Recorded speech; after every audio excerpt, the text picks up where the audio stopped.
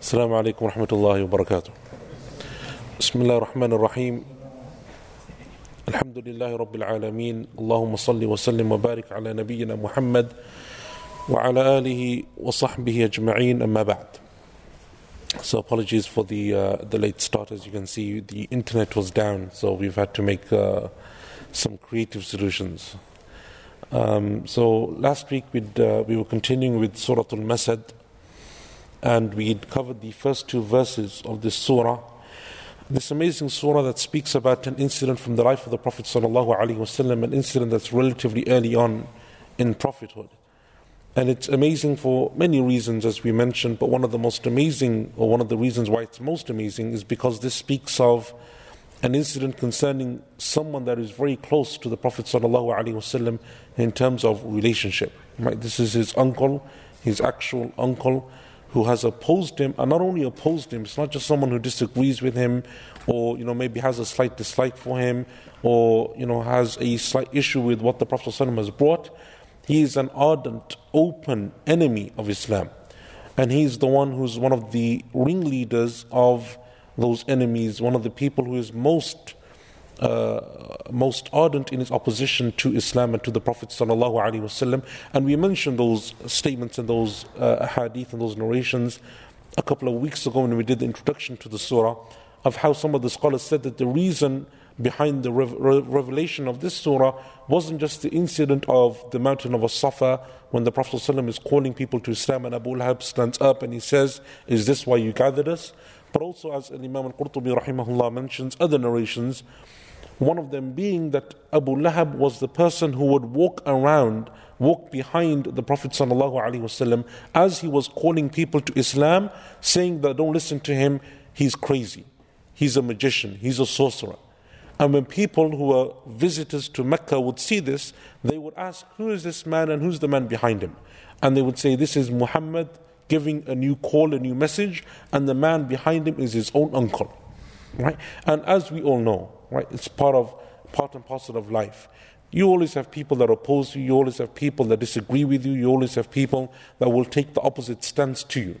But when those people are your own family members, when it's your parents who disagree with you, your children, your siblings and so on, that enmity and that opposition is far stronger than anyone outside or far away, removed from you, when they oppose you. So the Prophet ﷺ is feeling this at the very heart of his own family. And what's amazing is because we also said that from the narrations that are mentioned in the books of Seerah, is that the Prophet ﷺ had agreed to marry his two daughters to the two sons of Abu Lahab, which shows that to an extent before Islam they were relatively close. Right? You don't just marry your children to anyone and everyone. You give the hands of your daughters in marriage to people that you feel relatively safe and comfortable with, you're confident within them, you are willing to give up your daughters to that family and to those parents, right? And those parents and those children. So the Prophet ﷺ had that relationship, it seems, and Allah knows best, with Abu Lahab. But as soon as he starts calling to Islam, this is his greatest enemy, one of his greatest enemies, Abu Lahab, his own uncle.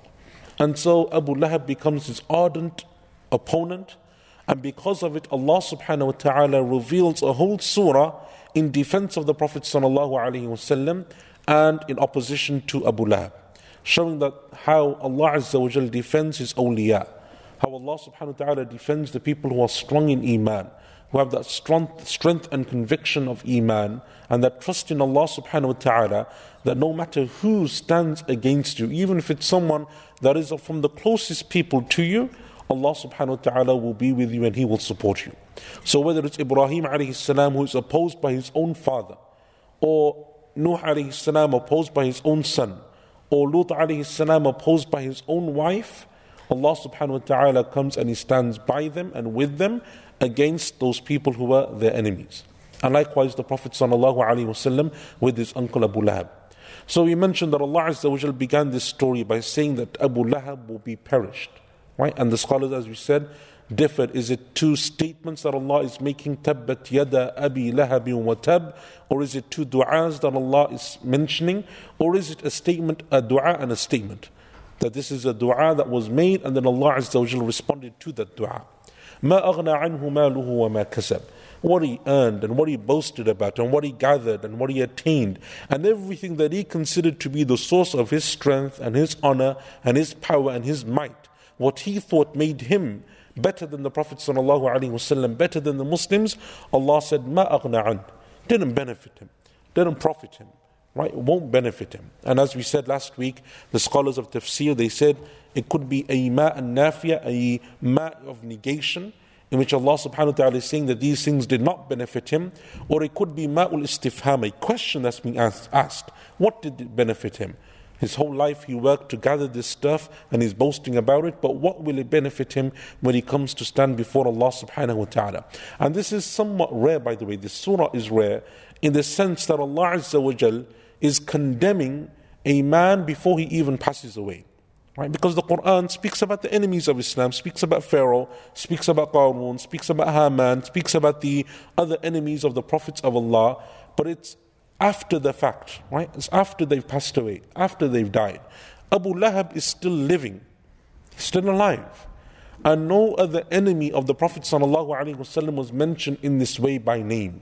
Right? Even though there are examples, as we mentioned from the Sunnah, where the Prophet ﷺ mentioned the names of some of his enemies in the Sunnah and he made dua against them, right? Which shows that those would be people who would never accept Islam. They would always reject faith. But in the Quran, it is only Abu Lahab and his wife that are mentioned, or Abu Lahab by name and his wife that are mentioned. So that's also somewhat unique in the Quran. Allah Azza wa Jalla is as if He's saying that this man will never believe, right? He will never accept Islam. And because of it, Allah subhanahu wa ta'ala in His lifetime, He says and He mentions and He reveals this surah. So Allah Azza wa Jalla in verse number 3, He says, سَيَصْلَى نَارًا ذَاتَ لَهَبٍ, He will enter into a fire that is burning, right? Fire that is burning, full of flame, intense in heat.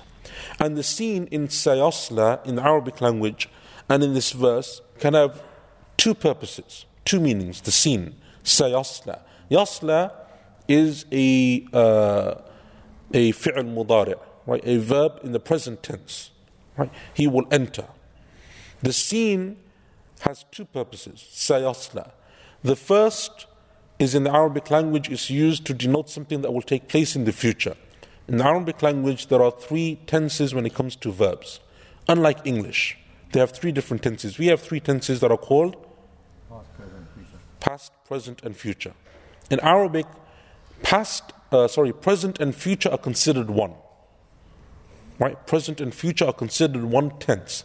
The only difference between them is that for the future one, you just add a scene. So yasla, sayasla. Yadhhab, sayadhhab. Yajlis, sayajlis. Yaqum, sayaqum. All you do is add a scene. So in the Arabic language, the two of them are merged. And then the other two tenses, one is the past tense, like you have in English, and the third one is what? Anyone know? Fi'l? Amr. Command. Command tense, right? So Allah Azza wa Jal says, sit, or Allah says, pray, and we say, for example, sit or stand, or do or don't. These are fi'l amr, right? So in Arabic language, the past, the present and the future tense are combined, right? They're one. The only difference is you add a scene before the present tense and it becomes a future tense. So is that what the meaning is? Sayasla. That's the first interpretation of the scene in Sayasla, that this is something that will take place on Yawm al-Qiyamah. He will enter into a fire full of flames, right? Intense in heat. The second possible meaning of the scene that the scholars mention of tafsir is that it is seenul wa'id, the scene for threat of punishment. Seenul wa'id. And this is common in the Arabic language, and it's mentioned elsewhere in the Quran. For example, when Allah subhanahu wa ta'ala in Surah Al-Qamar, when He speaks about the people of Pharaoh, He says, سَيُهْزَمُ الْجَمْعُ وَيُوَلُّونَ الدُّبُرُ. سَيُهْزَمُ. Yuhzam is the present tense. سَيُهْزَمُ. They will surely be destroyed, meaning the army of Pharaoh. So now the scene isn't about it will happen in the future, it is a promise from Allah, right? A promise and a threat of punishment. Likewise, Allah Azza wa Jal says, لَا يَحْسَبَنَّ الَّذِينَ يَبْخَلُونَ بِمَا آتَاهُمُ اللَّهُ مِنْ فَضْلِهِ هُوَ خَيْرًا لَهُمْ بَلْ هُوَ شَرٌّ لَهُمْ. And let not those people that Allah Azza wa Jal has given to them from His bounty and from His grace and then they're miserly, they're stingy with the wealth and the favors and the blessings that Allah has given to them, don't let them think that that is better for them. Allah says rather it is worse for them. Allah gives them wealth, Allah gives them blessings, and they're miserly and stingy with it.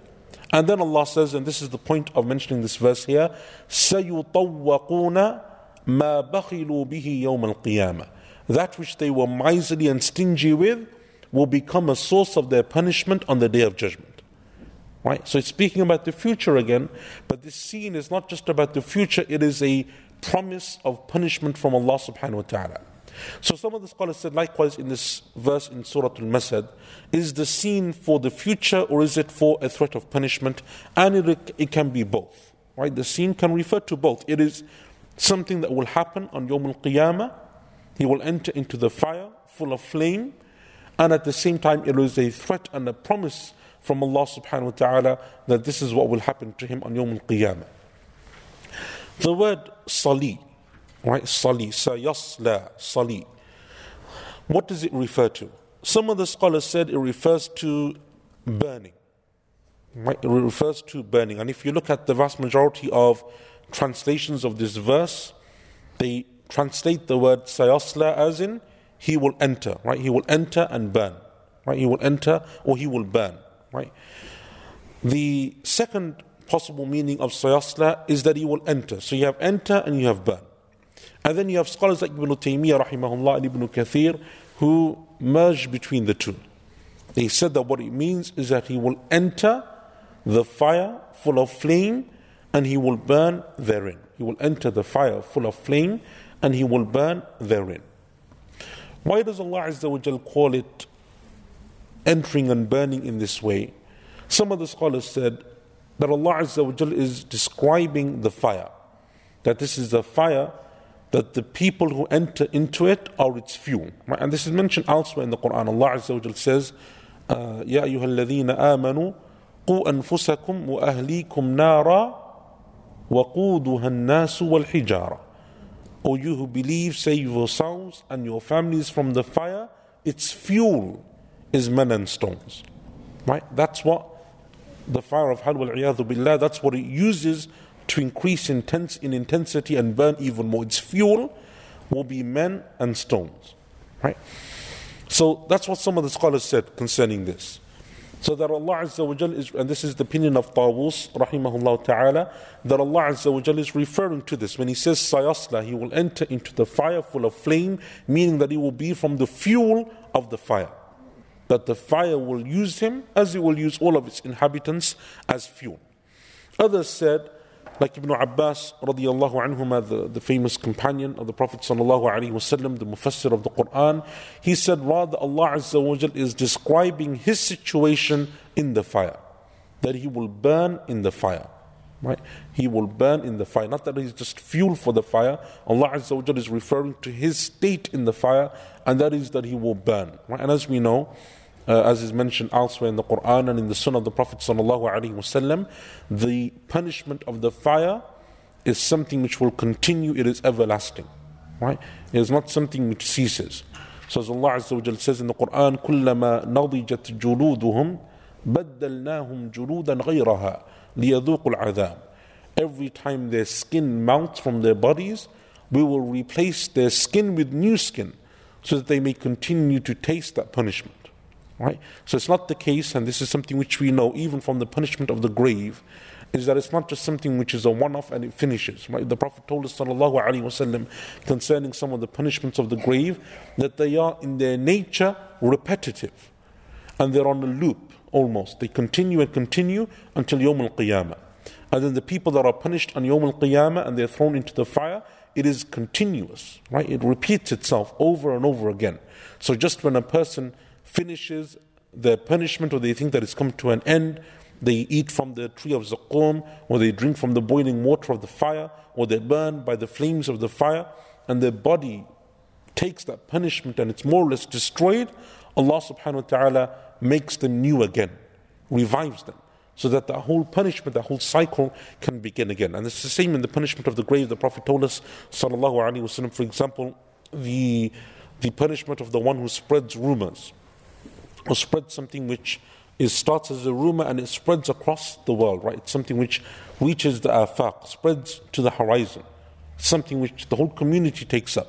The Prophet told us ﷺ that that person in the fire, a person will come to them in their grave rather, a person will come to them and he will have a hook, he will place it inside the right side of their mouth and he will pull with such force that it will rip to the back of their neck. And then he will come to the left side and do the same. But by the time he's done it to the left side, the right side will have healed. Then he will come back and do it to the right and the left would have healed, and he will continue to alternate until Yawm al-Qiyamah. Right? Likewise, the one, for example, who stepped on the prayer, didn't wake up. The Prophet ﷺ told us that he will be made to lie down. And then a man will come with a boulder and he will throw it on his head and it will crush that person's head and the boulder will roll away. So the man who threw the boulder will go after the boulder to pick it up, and by the time he picks it up and returns, the head will be reformed. So then he will crush it again, and this will happen over and over and over again until Yawm al-Qiyamah. So it is by nature repetitive. So Allah subhanahu wa ta'ala here is saying that he will be from the fuel of the fire, but that he will continue to burn in the fire until Allah Azza wa Jal like for eternity, will continue to burn in the fire. And so Allah subhanahu wa ta'ala calls this fire That Lahab. Sayasla naran That Lahab. It is a fire full of intense burning flames. Right? One of the reasons that scholars said that Allah Azza wa Jal refers to it in this way is to mirror the kunya. What was kunya again? The technonym of, I'm not going to get used to that. The technonym of Abu Lahab. Abu Lahab is called Abu Lahab, which means literally father of flame. So Allah Azza wa Jal describes him as being punished with that flame, right? With the same name. And so Allah Azza wa Jal describes it in that way to show that he will be punished with the same thing that he was known for in this dunya, right? And that also has it has a basis in the Sunnah, in the Sharia, because we know that Allah Subhanahu wa Taala punishes people with the major sin that they perform, right? Just as we mentioned, whether it's zina, or whether it's sleeping on the prayer, or whether it's spreading rumors and backbiting, or whatever it is, or people who hoard their wealth, right, and they don't spend it in the way of Allah subhanahu wa ta'ala. يَوْمَ يُحْمَى عَلَيْهَا فِي نَارِ جَهَنَّمْ فَتُكْوَى بِهَا جِبَاهُهُمْ وَجُنُوبُهُمْ وَظُهُورُهُمْ هَذَا مَا كَنَزْتُمْ لِأَنفُسِكُمْ فَذُوقُوا مَا كُنْتُمْ تَكْنِزُونَ. Those people who don't spend in the way of Allah, they don't give their zakah, Allah says that He will use that wealth to burn their sides and their foreheads and their backs. And Allah Azza wa Jalla will say to them, this is the wealth that you hoarded, that you gathered, so now taste the wealth that you hoarded, right? You kept it to yourself to benefit from it, now here, take it and benefit from it. And so Allah Azza wa Jalla punishes people with the things with which they disobey Allah subhanahu wa ta'ala.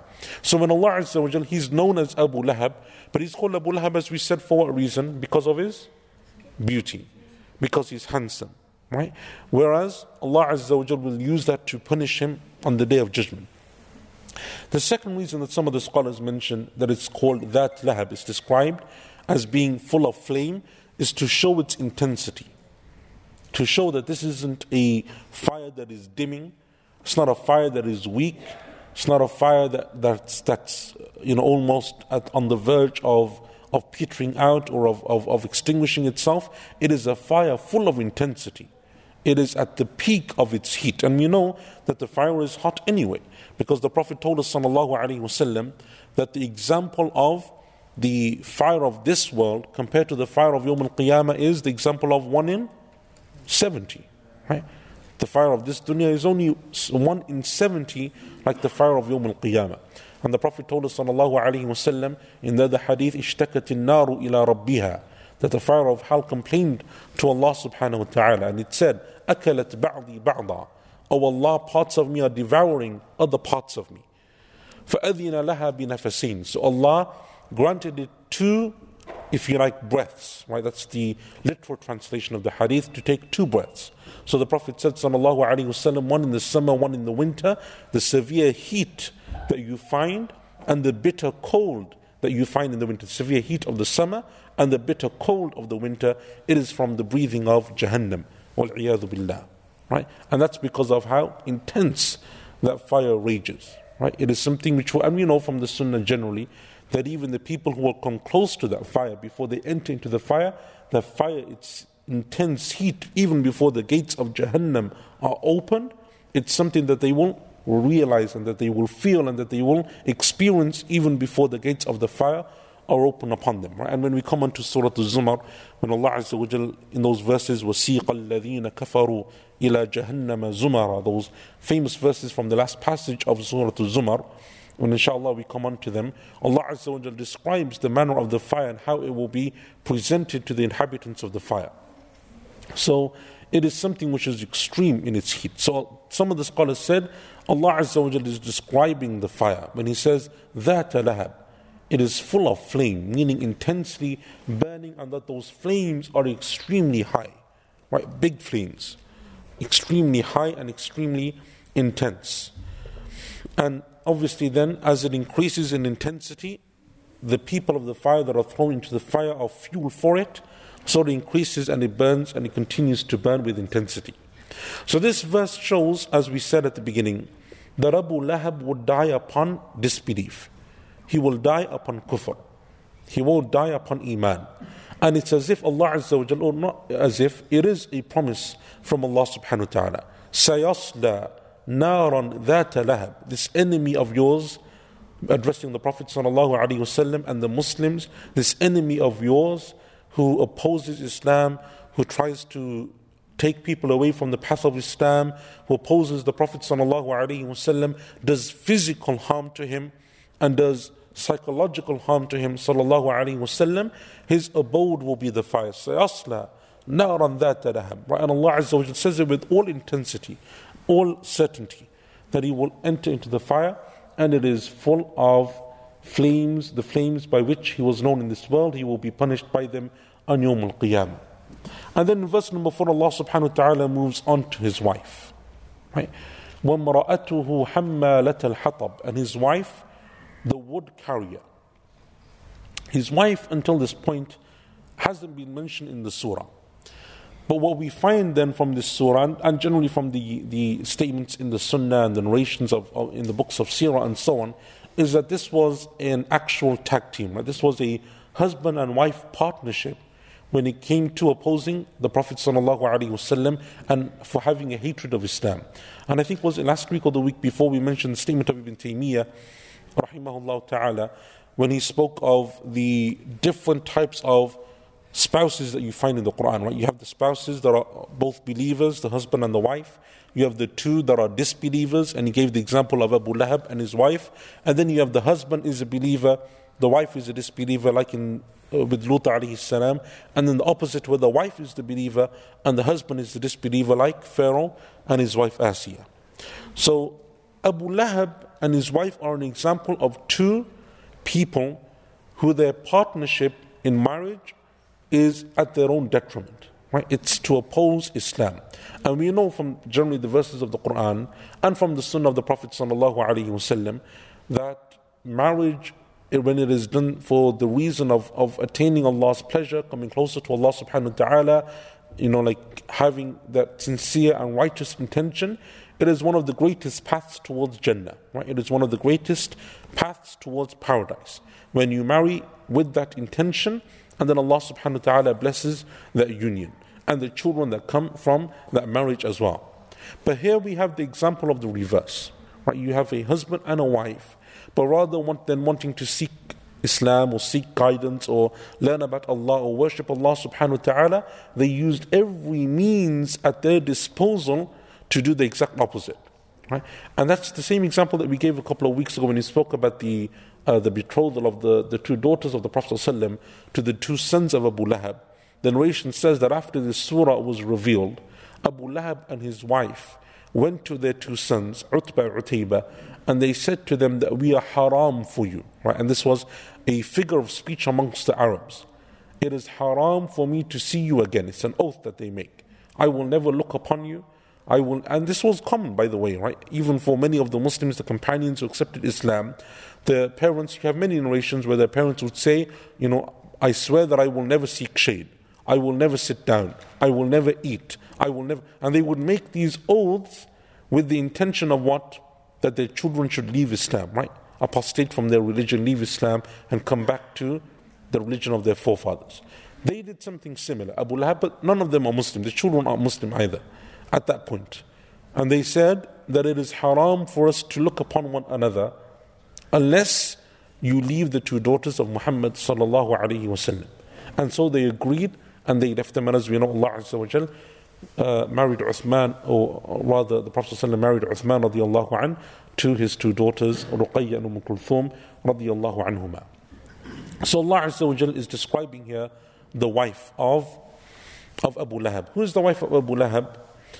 She was from the noble women of Quraysh. Right? So just as you have the chieftains and the noblemen of Quraysh, you have their wives who are the noble women of Quraysh. Right? The most famous example is who? Who's the most famous example of a noble woman of Quraysh? And I mean from the non-Muslims. Khadija, obviously, Khadija, Aisha, and so on. But they're noble in Islam, right? All of the female companions are noble. Come on, who's the most famous? Abu Sufyan's wife, right? Hind, right? She's probably the most famous. Yeah, she later on, that's true. Okay. She later on became a Muslim. Fair point. Okay. Would it be the mother of the wife of Abbas? Because I've read that. The mother of the wife of Abbas. Because she had daughters who were married to Abbas, and a few of us have who were quite prominent. And so I think but she's not really very famous. I mean, you have examples like that, like the mother of Mus'ab ibn Umayr and others, but they weren't well known, right? No one really knows their name. Abu Sufyan's wife is the most famous. Obviously, she later on became a Muslim, but before her Islam, she was extremely vigorous, right, in her opposition to Islam and the harm that she did to the Muslims. And obviously the death of Hamza radiallahu anha is as a direct result of her planning and her plotting. But obviously later on she would become Muslim. So the wife of Abu Lahab is an example of this, from the noble women of Quraysh. Her name was Jamil, or rather her technonym, right? Her kunya was Jamil. Her name was Arwa bint Harb ibn Umayyah. Arwa bint Harb is the sister of who? Abu Sufyan. Right? Abu Sufyan, who is the leader of Quraysh, and obviously later on he becomes a Muslim as well, radiallahu an. But for the vast majority of the life of the Prophet _, he is the leader of Quraysh and one of the main enemies of Islam until he accepts Islam after the conquest of Mecca. So this woman, the wife of Abu Lahab, is the sister of Abu Sufyan. Right? Her name is Arwa, but she's more famously known through her kunya, which is Jamil. Jamil. So Allah subhanahu wa ta'ala speaks about her, and He describes her as the wife of Abu Lahab, right? وَامْرَأَتُهُ. There is a discipline in the sciences of Quran, right, or in the sciences of tafsir, that is called Ahkam al-Quran, right? The legal rulings of the Quran. And scholars, what they did, they made this into a discipline, and they wrote books upon this. And what does it mean? It means that they refer to the verses of the Quran from which you can extrapolate fiqh rulings, right? Legal rulings, fiqh rulings of the do's and the don'ts, the halal and the haram. The verses of the Quran that speak about those fiqh rulings, they extrapolated rulings from them, and they did tafsir only of those verses, right? And there is, in each madhab you find a book similar to that. Ahkam al-Quran it is called. Al-Qurtubi has one, Al-Jassas has one, like others from amongst the scholars of the madhahib and so on, and they call those books Ahkam al-Quran, right? They refer to the rulings of the Quran. There are many examples of the Quran, verses of marriage, verses of zakah, verses of prayer, verses of hajj, there's lots of examples. But when it comes to these verses, there's two kind of approaches that the scholars have when it comes to Ahkam al-Quran. One is that they only speak about the verses that are explicit in rulings. So the verses of prayer, verses of wudu, verses of zakah, verses of divorce, verses of inheritance. These are explicit verses of the Quran that deal with the halal and haram, rulings, wajib, not wajib, whatever it may be. And so they did tafsir of them. The second approach, right, which is, like Imam al-Qurtubi rahimahullah in his tafsir, is the kind of approach that he takes, is that they take and deduce and derive rulings from all of the Quran, even if they're not explicit as being halal or haram. So it's not a verse that speaks about, marriage explicitly, or zakah, or hajj, or anything else, but there is an implicit ruling to be taken from it. right? An implicit ruling that can be derived from it. And this is an example of that. وَامْرَأَتُهُ, right? What is the ruling that is taken from this? That a non-Muslim husband and a non-Muslim female are still technically a husband and wife. That Allah Azza wa Jal affirms the marriage of the non-Muslims. Abu Lahab and his wife are married. They're not Muslims, and their marriage ceremony wasn't according to the rulings of Islam. They didn't have a mahar, right? They didn't have a wali. They didn't have two witnesses. Wasn't like, they wasn't done with the normal ijab and qabul, the contract that we make at the time of marriage. But Allah Azza wa Jalla affirms their marriage for them. وَامْرَأَتُهُ حَمَّالَةَ الْحَطَبِ, his wife, and he calls him his wife. Right? And that's why when the Prophet ﷺ, when husband and wife would accept Islam and they would become Muslim, the Prophet ﷺ wouldn't order them to remarry, wouldn't command them to make a new nikah. Right? So Abu Bakr accepts Islam with his wife, and others from amongst the companions, many of them, they accepted Islam as families. The husband and wife are not ordered to remarry again with a Muslim, if you like, or an Islamic nikah. Right? Allah Azza wa Jal affirmed for them their marriages, right? The only difference of opinion comes is if one spouse accepts Islam and the other one doesn't, and so on. That's a different issue. But generally, if both of them accept Islam, they're considered to be Muslim. And if they don't accept Islam, like in the case of Abu Lahab, Allah Azza wa Jalla still affirms for them their marriage, right? So this is an example of a fiqh ruling, but it is implicitly. It's not something which is explicitly mentioned. It's not something which you would come to the forefront of your mind just by reading that verse. But it's something which some of the scholars mentioned, and I thought it was an interesting point. So Allah Azza wa Jalla calls her the wife of Abu Lahab. Right? This is Jamil. And then he describes her, and he says, حَمَّالَةَ الْحَطَبِ, right? The firewood carrier. حَمَّالَةَ الْحَطَبِ is a type of wood that was mostly used to burn, right? Firewood. You collect this type of wood, twigs, branches, and so on, and it's used to burn, right? You cook with it, you use it for fire, and so on and so forth. But what is the meaning of Hammalat al-Hatab? There are 4 opinions amongst the scholars of tafsir. The first of them is, why is she called this, right? And why did the linguistic meaning is obvious, right? So the linguistic meaning is that she carries firewood. That's what Hammalat al-Hatab means, right? She carries firewood. That linguistic meaning is very obvious. But what does it actually refer to? Because Jamil, as we said, is from the noble women of Quraysh. She would have had slaves, and she would have had maids, and she would have had other people that would go and carry her firewood. She wouldn't be the one walking around in the valleys of Mecca or in the streets of Mecca or wherever, carrying firewood to come and burn at home, right? She has people to do that. That's what they do, right? And the rich and the wealthy and the nobility of Quraysh had slaves that did these menial tasks for them, right? And even, like there's, we have the story of Bilal, we have the story of many others from amongst the companions who used to be slaves before they accepted Islam. It was common amongst the Quraysh. So Jamil herself wouldn't necessarily be doing this. Isn't something that she would do. It doesn't befit the station that she has amongst the society of Quraysh. So therefore the scholars asked, what does it actually refer to? Hammalat al-Hatab. And they had 4 opinions. The first of them is the statement of Abdullah ibn Abbas radiyallahu anhuma, and that is that she would go and she would carry thorns or splinters from the wood that she would gather to throw outside of the door of the Prophet sallallahu alaihi wasallam, outside of his house, his front door, so that when the Prophet sallallahu alaihi wasallam comes out, he would step on it and injure himself. He would hurt himself. Right? So she would take shok. Shok is like thorn, but what it's probably referring to here is either the thorns from trees, from branches, so it's branches with trees, or it's the splinters from wood, right? Splinters from branches and wood that she's gathering up. This is what she's looking for. So she's not there to carry firewood for herself, for her family, for cooking or whatever. She's collecting this as a reason to go and then to throw outside of the front door of the Prophet ﷺ. So that when he comes out, what does he find? He finds these thorns and so on, and either he steps on it or injures himself, or it's just an impediment that makes it difficult for the Prophet ﷺ to leave his house. Right? And it said that she would do this during the night, so that by the morning it would be there. So when he would come out for Fajr or in the morning, it would be there. and if they were cleared up, she would go and do it again in the following night. Right? So this was the statement of Abdullah ibn Abbas radiyallahu anhuma, and Imam al-Tabari rahimahullah said, this seems to be the most likely of the four opinions that we will mention. The second opinion, and this was the opinion of Qatada rahimahullah ta'ala, he said that what she would do was she would humiliate and degrade the Prophet sallallahu alaihi wasallam using her words, right?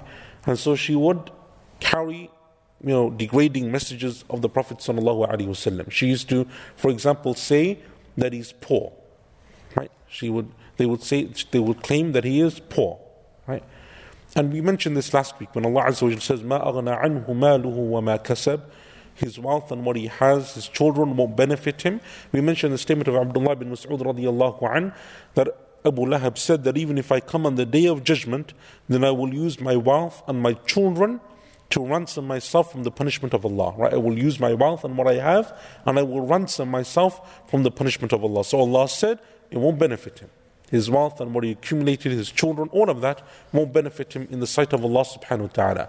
At the same time, Qatada rahimahullah says that what they would say about the Prophet ﷺ is that he's poor, he's penniless, doesn't have, and they mean it in a way that is degrading and humiliating to him, alayhi salatu wassalam.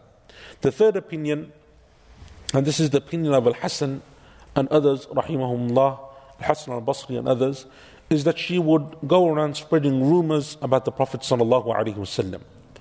So the firewood that she's carrying, that Allah says she used to carry firewood, they say that it's not literal, but it's metaphorical. She's causing a fire of words. Right? She's spreading fire using her words and the rumors that she's spreading. Right? What are the rumors that she's spreading? He's a magician. He's a poet. He's crazy. He's a liar. All of these rumors that they're spreading and that then spread and take hold amongst the Quraysh and amongst the Arabs, this is something which she's spreading and she's propagating herself. So this is what Allah Azza wa Jalla is referring to. It's not the actual firewood, and the reason why and Allah Azza wa Jalla knows best, but the reason why they seem to go to this opinion is because they said that Jamil wouldn't be carrying firewood, even to collect splinters and to collect other things. It's not something which she would have done. She would have got one of her slaves to do it and then pass it on to her. So instead they took a more metaphorical approach, and that is that Allah Azza wa Jal is, or rather what Allah subhanahu wa ta'ala is referring to, is the fire of jealousy that they had.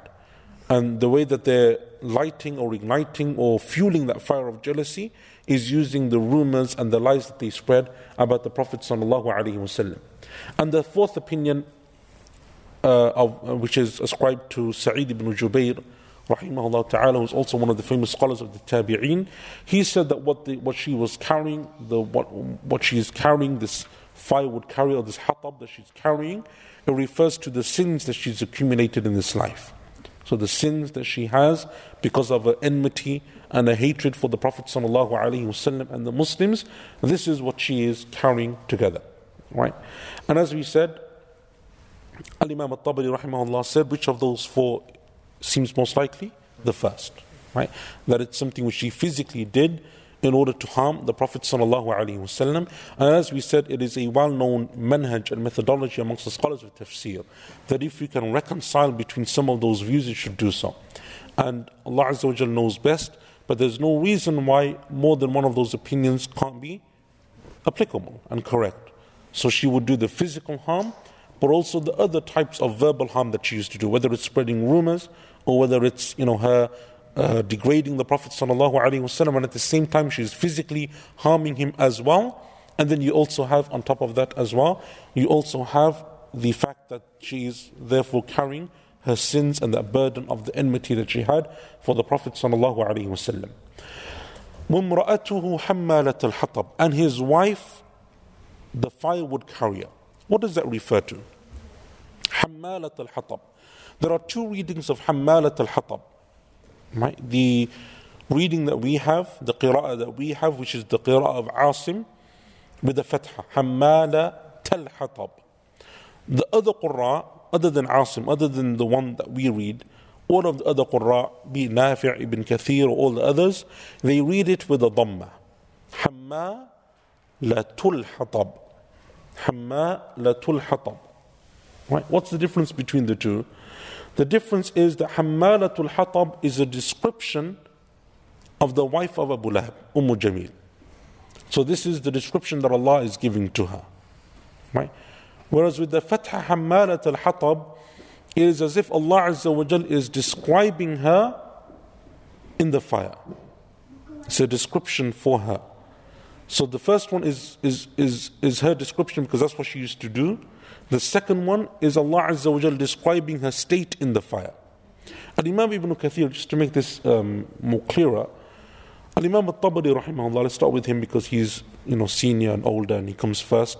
Al-Imam Al-Tabari rahimahullah said that the waw and the wife of Abu Lahab, the carrier of firewood.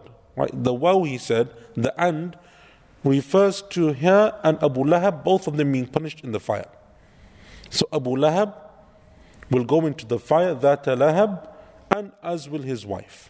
Right? It's an and, right? Him and her, both of them, will be punished in the fire. Al-Imam Ibn Kathir rahimahullah, in his tafsir, he said that what it refers to is that Abu Lahab will be in the fire, and just as his wife Jamil helped him in this life in an enmity and opposition to the Prophet ﷺ and the Muslims, then likewise in the next life she will be helping to pour the wood and the fuel of the fire upon him. So she is being punished as well. But what was her role in this life? Because remember, as we said, it is a well-known established principle in the Sharia that Allah Azza wa Jal punishes people with the major sin that they committed. What was her major sin? What was she known for doing?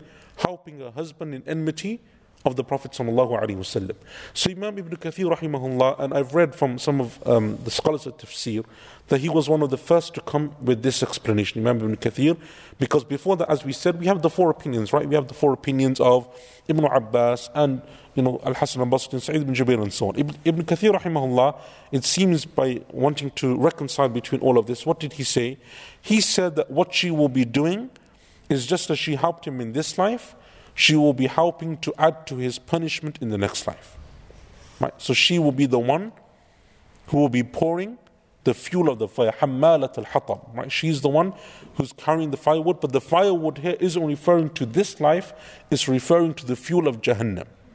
So she will be in the fire, being punished as well, but she will increase his punishment as well by adding the fuel upon her fire, and Allah Azza wa Jal knows best, right? And so that's why you have the two readings of Hammalatul Hatab, Hammalat al-Hatab. Just to confirm, so Hammalat al-Hatab is what we just spoke about now. Hammalat al-Hatab with the Dhamma is a description of her, that she was a firewood carrier, that's what she did. Sorry, Hammalatul Hatab with the Dhamma. Yeah, with the Dhamma. Hammalat al-Hatab, they said, is for them. Right? Them means that it's to degrade her, right? To show that she was unworthy, right? And then Imam Ibn Kathir rahimahullah, he brings his tafsir for the verse. And he commented on both of the versions or on... Yeah, so this is like a linguistic difference, right? What does the Dhamma refer to? What does the Fatha refer to? They said the Dhamma is a description of her. The Fatha is Allah subhanahu wa ta'ala degrading her, right? Just as she would degrade the Prophet ﷺ, he's degrading her. And that's why Imam al-Tabari, he seems to lean towards the first one, right? That this is a description for just as Abu Lahab will enter into the fire, his wife will enter into the fire. And then you have the other one that Ibn Kathir rahimahullah says that yes, they're both in the fire, but what she's doing is she's adding to his punishment. Just as she helped him in this life, she will help him in the next life as well. And Allah subhanahu wa ta'ala knows best, right? And that's because Al-Imam Jamil was well known not only for her enmity of Islam, but she was known also for her aggressiveness. Right? She was openly aggressive. And it's not like the case that she would leave it to her husband to, dole out punishment, or he would be the one that was physically aggressive. She herself was known to be physically aggressive against the Muslims. So we have the hadith that is collected in Ibn Hibban on the authority of Abdullah ibn Abbas radiyallahu anhuma, that when Allah Azza wa Jal revealed Surah Lahab, the wife of Abu Lahab came to the Prophet ﷺ whilst he was sitting with Abu Bakr radiyallahu anhu. So when Abu Bakr saw her, he said, O Messenger of Allah, this is the wife of Abu Lahab, and she's an evil woman. And she's someone who has no shame, right? No haya, no shame. And I fear that if she comes to you, she will physically harm you. Right? She will harm you. She won't care that she's a woman, you're a man. She doesn't have any of those reservations. So the Prophet ﷺ said to him, she won't see me. So she came and she said to Abu Bakr, I heard that your companion, meaning the Prophet ﷺ, has insulted me, meaning because she heard the revelation of Surah Al-Masad. So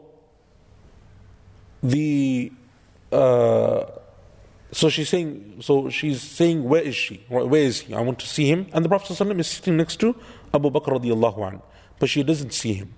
And then she turns around and she leaves.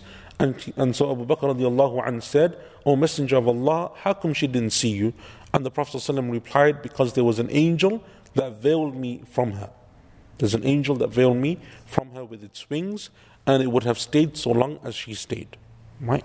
And so this is something which shows how her nature was, that she was openly aggressive, and she wasn't someone who just had words or said things that were derogatory, but she was openly and physically aggressive against the Muslims and to the Prophet ﷺ. Coming on to the last verse, inshallah, so we can finish this surah, Allah Azza wa Jal says, فِي جِيدِهَا حَبْلٌ مِّن مَسَدٍ. So Allah Azza wa Jal then finishes the verse still describing the wife of Abu Lahab, that in her neck or around her neck will be a rope of masad, right? Which is, in most translations that you'll find, it is translated as being palm fiber, or a fiber made of palm leaves. The scholars of tafsir, some of them said that it refers to a physical necklace that she would wear, right? So for example, Sa'id ibn Musayyib rahimahullah said that Jamil used to have a necklace that she would wear around her neck, right? Jeed in the Arabic language, the word jeed is a name for neck, right? Jeed is a name for neck, as Imam al-Tabari rahimahullah mentions in his tafsir. It's another word for neck. So Sa'id ibn Musayyib rahimahullah said that she would have a necklace that she would wear around her neck that was expensive, right? And when Islam came, she sold the necklace so that she could use its money to harm the Muslims. She sold the necklace so she could use its money to harm, or the money that she got from selling it, to harm the Muslims and to oppose the Prophet ﷺ. So Allah says that wealth will be the source of her punishment on Yawm al-Qiyamah. Right? It will be the source of her punishment on Yawm al-Qiyamah. Others, like Al-Imam al-Sha'bi, rahimahullah ta'ala, it's reported on Dhahak. Al-Imam al-Tabari mentions this in his tafsir also. Ibn Abbas has something similar to it. Al-Hasan al-Basri and others from amongst them, they said that it's referring to an actual rope. An actual rope made of palm fiber. And this was the rope that when she would collect her thorns or she would collect her splinters of wood, she would use the rope to tie it so as to make it easier for her to carry. So when she would go and she would pick up this stuff, she would have the rope dangling around her neck. Almost, not like a necklace, but almost as if it's something which she would place around her neck just so that it's easy for her to bend down and scoop up these thorns and these splinters of wood and so on.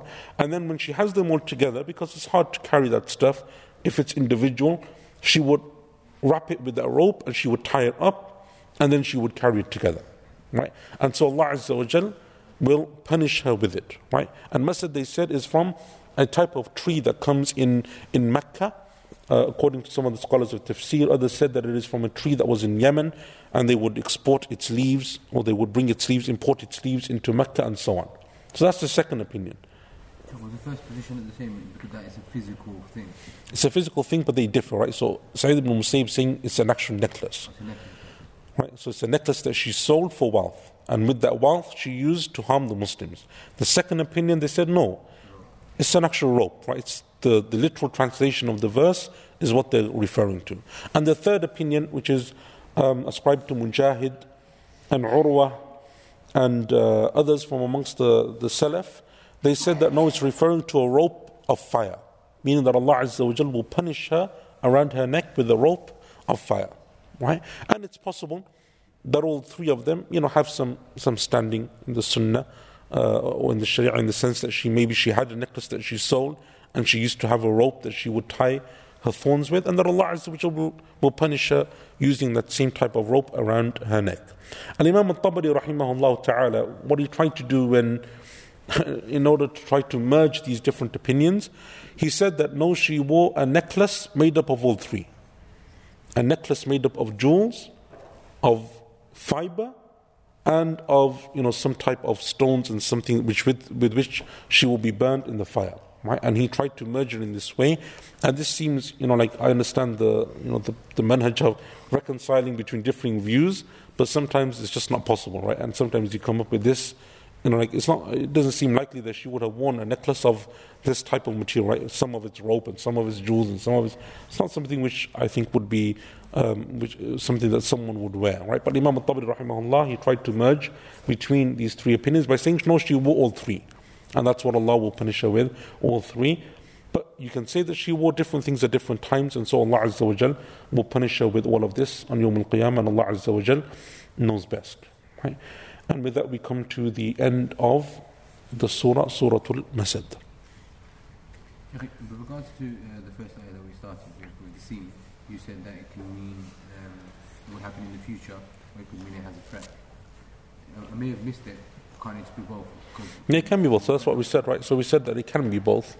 But in Arabic language, the scene can have dual purpose, right? It can have this purpose or it can have that purpose. Anyone else?